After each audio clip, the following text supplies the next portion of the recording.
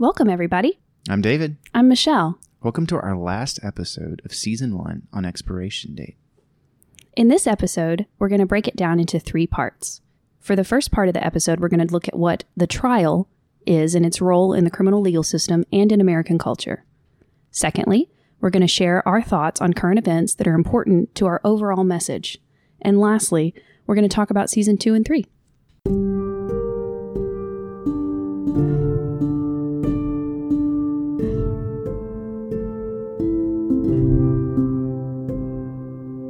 So in our last episode, we discussed the 13th Amendment and prison labor. And I want to talk about 2 words that do a lot of heavy lifting when we talk about using people that are imprisoned as slaves. We're going to talk about the phrase duly convicted, because that's an important part of the 13th Amendment where it talks about we abolish slavery except for those who have been duly convicted of a crime. And so what does it mean to be duly convicted? In this episode, we're going to discuss the trial. As we have talked about on this podcast before, criminal trials represent less than 5% of all criminal cases. 94% of state and 97% of federal crimes end in a plea deal. So the vast majority of criminal cases end in a plea deal. Part of the reason for this is because trials are time-consuming and costly. We can discuss later whether this is a bug or a feature. But taking a case to trial can cause the same crime to be punished far more harshly than the crime would be if it was negotiated with a plea deal. The conviction rate for cases that go to trial is also remarkably high. So not only is taking a plea deal sometimes the smart thing to do, it is actually extremely risky to go to trial, even if you are innocent. When defendants do choose to go to trial, they find that the bulk of the budget and power lies in the hands of the prosecution, not the defense. Not only is the office of the prosecutor better staffed and better funded, they control the charges, the bail, the evidence, and the plea deal. They have a remarkable amount of discretion about what to turn over as far as evidence, and very little oversight about what they do decide to turn over. And in the rare cases when they are found guilty of withholding evidence that could show that someone is innocent, the consequences for that are laughable. They work with the police, they work with the judges, so even before the trial begins, the power is stacked in opposition to the defendant. I think that many people in the United States take comfort in the thought of a jury trial. It is written in the 6th Amendment of our Constitution that we have the right to a trial by jury made up of our peers. But our history is steeped in making sure that people of color do not have this luxury. I could show you countless training videos where law professors teach young prosecutors how to avoid placing people of color on the jury when the defendant is also a person of color. Why? Because white jurors have a tendency to convict people of color at a much higher rate. This is good for prosecutors. Again, as always, what I'm saying is backed up with studies that I will link in the show notes. In 1986, a landmark case, Batson v. Kentucky, a case about this very subject of excluding black people from juries, led to what is called a Batson challenge, where the defense can claim that the prosecution is purposefully excluding jurors of color. However, most law scholars agree that this case is actually a failure and makes it easier to exclude black jurors. So the rule that was intended to stop this actually makes it easier to do, because what the rule says is that you have to prove before the court in 3 complicated steps that the prosecution had a racially motivated intent. If the prosecution can state that they had a racially neutral reason for excluding a person of color, it doesn't stick. For example, in Foster v. Chapman, this was a murder trial in Georgia where the defendant was black, and all of the prospective black jurors were struck by the prosecution. When Foster's appeal demanded a new trial citing a Batson violation, because the prosecutor's notes had highlighted and numbered the potential black jurors, even stating that if they had to have a black juror, one of these might be okay, it was denied, basically because the prosecution said we weren't discriminating, we did note who was black, but we excluded them from other reasons, and the court sided with the prosecution. It's a weird area, too, because maybe it's not a weird area, I don't know, but if you're going to examine someone, whether they're male or female or about other demographic characteristics, their race and background is part of it. However, I guess if you were to specifically exclude someone based on race, I mean, I don't know. It's like stacking the deck in football or something like that too, right? Well, and two, what's so crazy is they, like in that case, they had the prosecutor's notes where the prosecutor specifically said, this is a black, like they wrote it on their notes. There were 4 prospective black jurors in the Foster case, and they wrote on each of those jurors' cards, B1, B2, B3, B4, right. And they highlighted them in green, and then specifically said on their notes, we're highlighting them in green because these are black people that we do not want on the jury. Yeah. And all the prosecutor had to say was, well, we did note their race, but that's all we did. We just noted it. We just excluded them for other reasons. And the reason that you want to have someone on there is because of, I think, is this what it says in the amendment? Is that you were judged by a panel of your peers? Mm-hmm. And I mean, with our racist history in the United States, you can't be a panel of peers if you don't have someone who to a certain degree looks like you. Yeah. And that's a lot of things. That's something that like reform justice people point out is if somebody's tried in a community that they committed the crime, then the jury should reflect the demographics of the community. And in black communities and people of color in Latinx communities, we do not see that. Like prosecutors go out of their way to ensure that they have all white juries. And the reason for that is because they get higher conviction rates. And that's good that makes them more, it gets their conviction rates up, which makes them more powerful politically. Is there anything that would exclude you from jury duty? So, for example, like if you've committed a felony? Yes. So I don't believe you can serve on a jury for a multitude of reasons, and felony is one of them. So if you're a felon, you can't serve on a jury? I don't think so. Okay. We might have to fact check that, but I don't think so. And it would be a reason that somebody would be excluded because they specifically ask about criminal history. Mm-hmm. And a lot of people ask if you've been the victim of a crime or how you feel about, and now they ask questions like, how do you feel about Black Lives Matter? Have you been to protests? Mm-hmm. And so now they're excluding white people based on that stuff. And so it's an interesting development. But interesting. For sure. Another aspect to jury selection is that an unknown number of municipal courts farm out jury selection to private tech companies. John Oliver did a story about this on how private companies not only profited from more criminal trials, but they tended to set parameters to ensure that the jury pool was predominantly white. I'm going to link the video. He goes into detail on exactly how they do this, because a lot of people say, well, if you're just writing code, it can't be racist. And then it's like, well, if the people writing it are racist, your code is going to be racist. And so I'm not saying that computers are racist, but I am saying that computer code is just... It's a reflection of who you are. Yeah. So as we can see, even before the trial begins, people of color are at a remarkable disadvantage.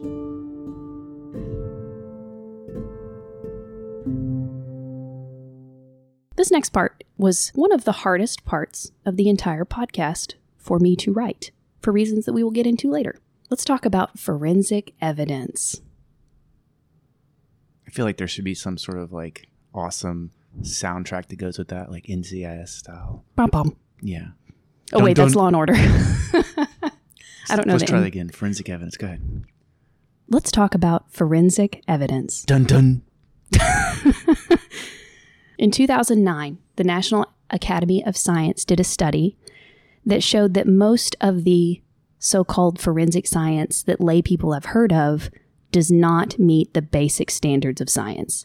Everything from bite marks to tire marks to handwriting analysis to blood spatter to shoe prints to firearm analysis to fingerprints to bullet markings. It's not like CSI and does not hold up to scientific scrutiny. Why is it so common in our criminal legal system? Because a lot of people make a lot of money from testifying about this so-called science. And they watch it on TV. It's like Hollywood science. Yeah, and we're going to get into that in a minute. Also, with outside testing of reliable things like DNA analysis or drug screens, many of the labs are not paid unless the prosecution gets a conviction. So again, we see a profit motive in conviction, leading to something like more reliable like DNA at the mercy of private labs with little oversight. In many cases, when these labs are audited, they fail to meet basic safety standards.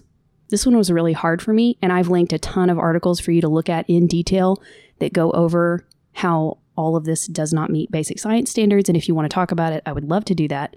I know it goes against the narrative of American culture, and let's briefly touch on that. Now, I want to deviate a little bit and talk about the cultural aspect of CSI.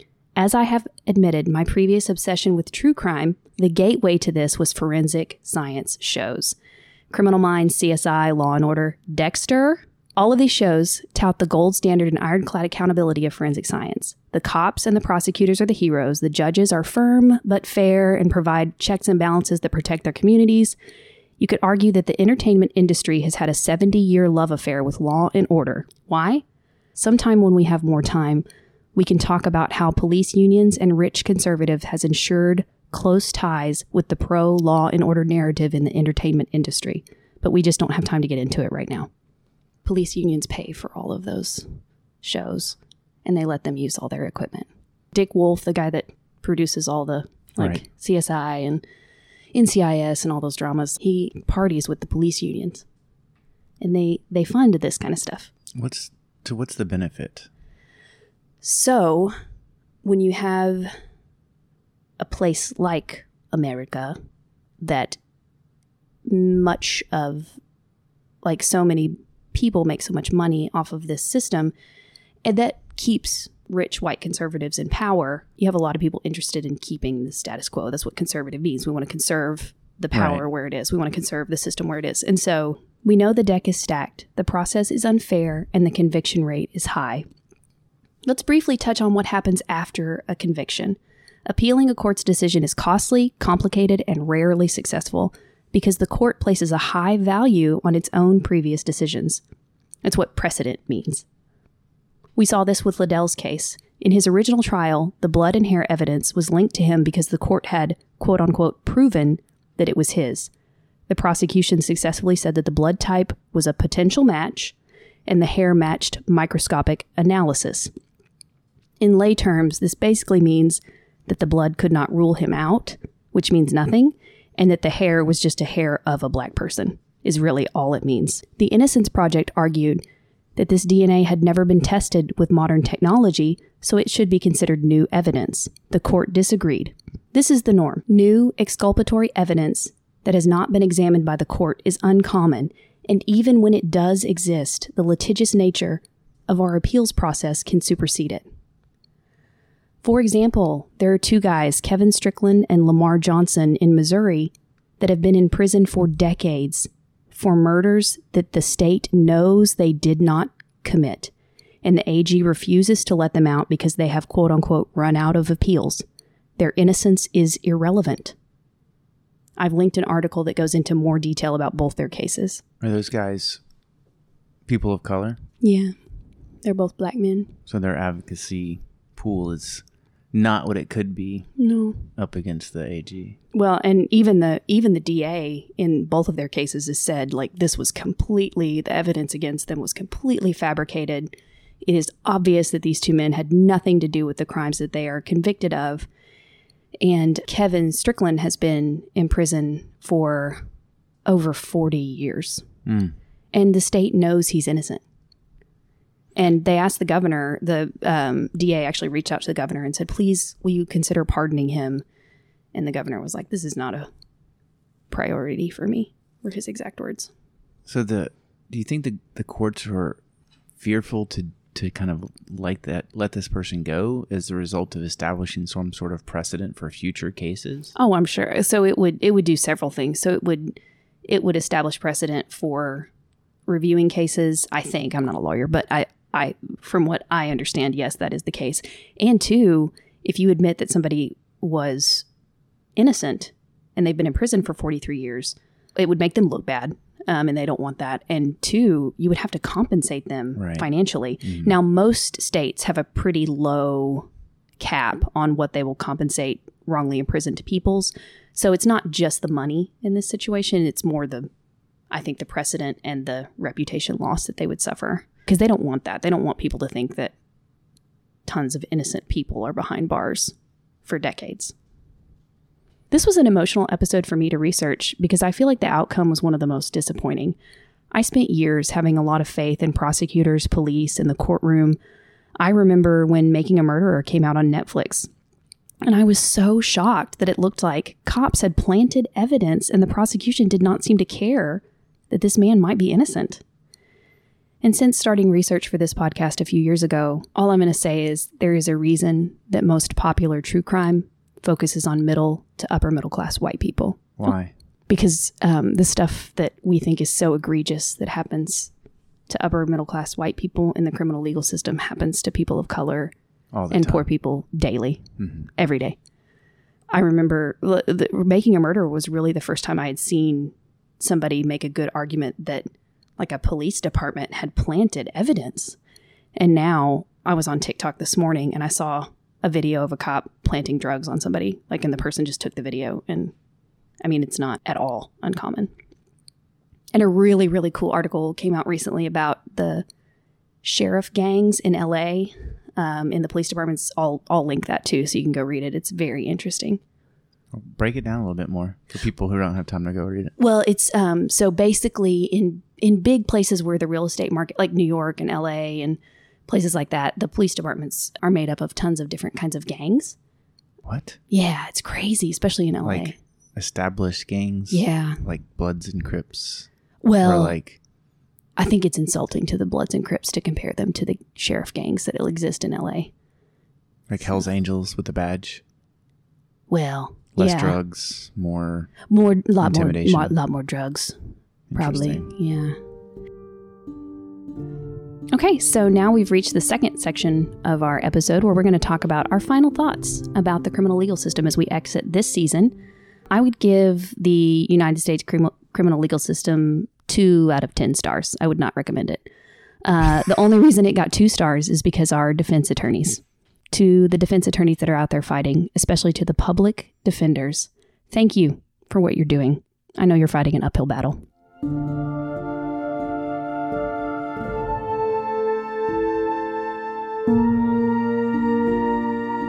So now we got some current events I want to poke just to foster some discussion and to give our opinions, because this really didn't fit into any of our other episodes where we could bring it up casually. And I tried, don't get me wrong. So the first current event I want to talk about, mask mandates, vaccine requirements, and critical race theory. Though we're not going to get into the medical industrial complex until season 3, one thing I want to point out is people like Governor DeSantis that are super against vaccines and mask mandates. And the reason for that is he doesn't care about mask mandates. He cares about gaining political points.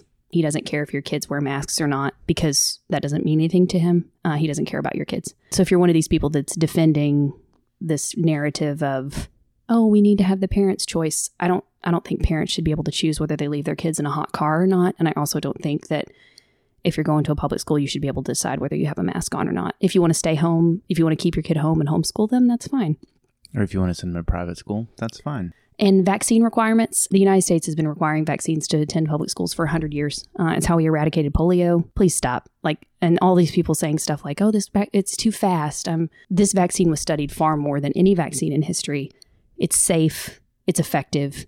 A lot of people that are scared of the long-term effects of a vaccine. In the history of vaccinations, we see problems with vaccinations occur in the early weeks after vaccinations.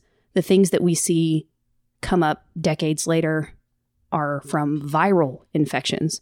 So like chickenpox, 50 years later, you get shingles. With like the herpes virus, you get eruptions for the rest of your life, whether it's wherever you get it, because there's different types of herpes. And we see things like this occur decades later with viruses. And COVID, long-term COVID, we have no idea what's going to happen with COVID in 10, 15, 20, 50 years. But I can promise you that it is not going to be good. And that's my opinion as a healthcare provider. I think you laid out a lot of good points, specifically about requiring vaccinations for school. I keep thinking about is that there's always a choice. Like the mandating of masks, the mandating of vaccines, that kind of stuff, it doesn't take away your choice. It just gives you a choice that you don't like, where you feel like you don't have it, but you're still having that choice. Don't send your kids to school. Don't work at this job. Don't feel like you have to have that, and step off your entitled, privileged self and look at the rest of the world and figure out what's going on there too. And two, we addressed this in our school to prison pipeline episode. Like, the goal of the GOP is to defund public education and push those dollars into private education. That's really all this is. Well, and one thing I want to address too is something that we haven't been hearing on the news is, CNN and MSNBC are not talking about this, but Fox News is really pushing this narrative that the communities of color are the ones that are not getting vaccinated. And though the vaccination rate amongst some communities of color is lower than the average of the white communities, two things. Saying that it's a majority of people that are unvaccinated or in or in populations of color is completely untrue, because like African Americans represent 13% of the population. And so it's just inaccurate to say that. And secondly, when people of color distrust the medical system, it's very, very different than a white conservative saying, my personal freedom says I don't have to get this vaccine. Because of the medical experimentation and the state-sponsored persecution of people of color, you have to be very careful when as a white person, you dictate what people of color should do. Leave that narrative. There are tons of Black creators on social media that are trying to address this, and really just we need to amplify their voices and not step in that, because we don't understand it. No, you're absolutely right. You know what I mean? That takes us recognizing our privilege and setting it aside, which is a difficult thing to do for many people. Yes. And that's another conversation I would love to have with anyone who feels convicted towards that or doesn't know how to do that. I think we could be a good pivot point for that as well. But the perspective that the minority communities have as far as healthcare, and as you said, the manipulation of them through that, is something that we don't understand, and we need to give them space to let them come to it. And the second thing I want to talk about is that it really didn't fit anywhere into the flow of any of our episodes, but we had briefly touched on at one point the amount of people that were killed during the Chauvin trial. And there was a break that we took when David was on vacation, staying in a tent somewhere. Probably. Yeah. That's my idea of vacation. David stays in tents. I don't know. No cell phones, no electricity. I love electricity. No running water. Oh, God. Lots of bourbon.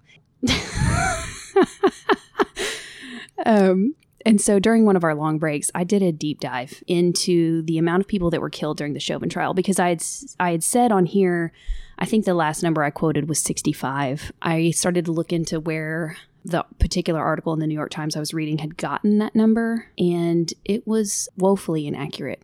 So I compiled a list of people that in the 23 days of the Derek Chauvin trial that were killed by the police, and it's 122 names long. We recorded an episode where I gave the name, the demographic, and the story and the police department of each individual person. And we'll probably post that at some point on the Patreon, because it's really unlistenable. It's heavy, but it's important. It is heavy and important, but it would be easier if you're interested for me to email you the Google document that I made about it, because it's easier just to read than it is to listen to, because I get out of breath because I'm very emotional. So if you want, I will send you the list. And everybody says, well, why would I want that list? And it's because during our break between season 1 and season 2, Expiration Date has a homework assignment for you. We want you to call the police departments that killed people, and we want you to ask for accountability. And I know that can be nerve-wracking. As someone who has very recently done that, their response might surprise you, because there are still some good people that work at police departments, and sometimes you can get in touch with them. Will you share that with us? Yes. I think I've shared before when we talked about, when we were doing the KSP episode about the Hitler education, where the guy was like, this guy Hitler, Adolf, has got some good ideas. The person that I reached out to shared an unbelievable amount of information with me. A lot of people want to call like the mayor's, which I've done, where you call like the governor's office or the mayor's office. They will redirect you to the police department. And so it's best just to call the police department. So if you'll reach out to me, I will send you a few different names of people that I really feel like the killings were completely unjustified. And several of the 122 names are just as egregious as George Floyd's murder. It just wasn't filmed by like 9 people. So give me a call or send us an email and I will send you a list.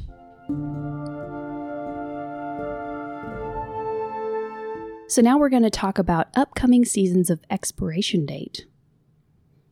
Season 2 is going to be about the military-industrial complex.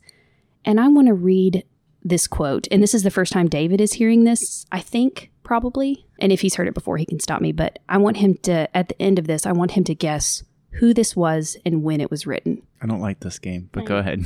I love this game. It's like our David. Guess when this was? No.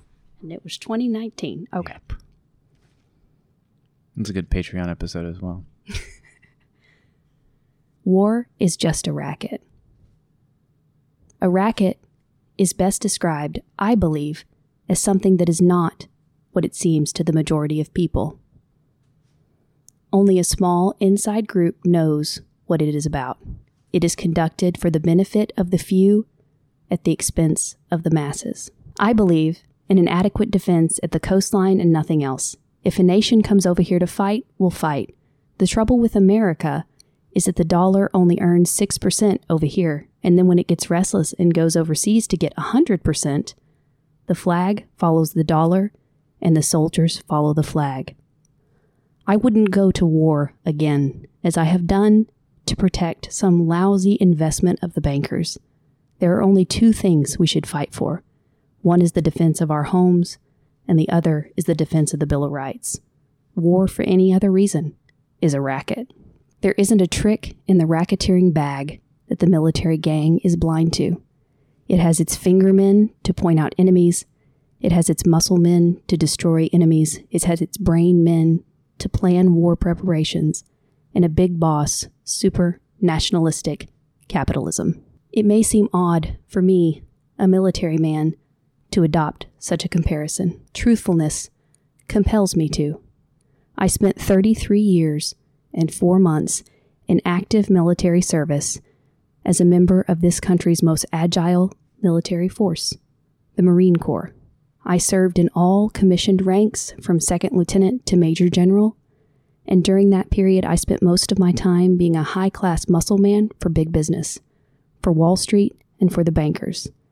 In short, I was a racketeer, a gangster for capitalism. I suspected I was part of the racket at the time, but now I am sure of it. I helped make Mexico safe for American oil interests. I helped make Haiti and Cuba a decent place for national Citibank boys to collect revenues. I helped in the raping of 6 Central American republics for the benefit of Wall Street. The record of racketeering is long. I helped purify Nicaragua for the International Banking House of Brown Brothers. I brought light to the Dominican Republic for American sugar interests. In China, I helped to see that the Standard Oil went on its way unmolested. Looking back on it, I feel that I could have given Al Capone a few hints. The best he could do was operate his racket in 3 districts. I operated in 3 continents. I don't know that you would know his name because I didn't before I read this speech, but give me an idea of who you think that might have been and the time that it might have been. I want to say something like Colin Powell, but I'm not sure. That was a speech given by Major General Smedley Butler of the United States Marine Corps in 1933. You're kidding me, 33? 1933. He went on to write a book about this speech where he lays out more of how he was just a strong arm for capitalism. Who was the speech to? He gave it at his retirement. Oh, wow. Yeah, so it was a bold move. It's like a great FU to a career in military service. Yeah, and he was, Major General. So, anyway. In the Marines. I had all these ideas, and then you said Marines. I said, I don't know who it is. Yeah. So, thank you, Major General Smedley Butler. Our 3rd and final season of Expiration Date will be about the medical industrial complex. In some ways, this will be the most applicable for our listeners because almost every single person that I can think of has come in contact with this complex. And if you think the medical industrial complex can't be nearly as exciting as the prison or the military, we're going to have a whole episode on witches and why you think they're green. And in true Expiration Date form, it is not for a fun reason.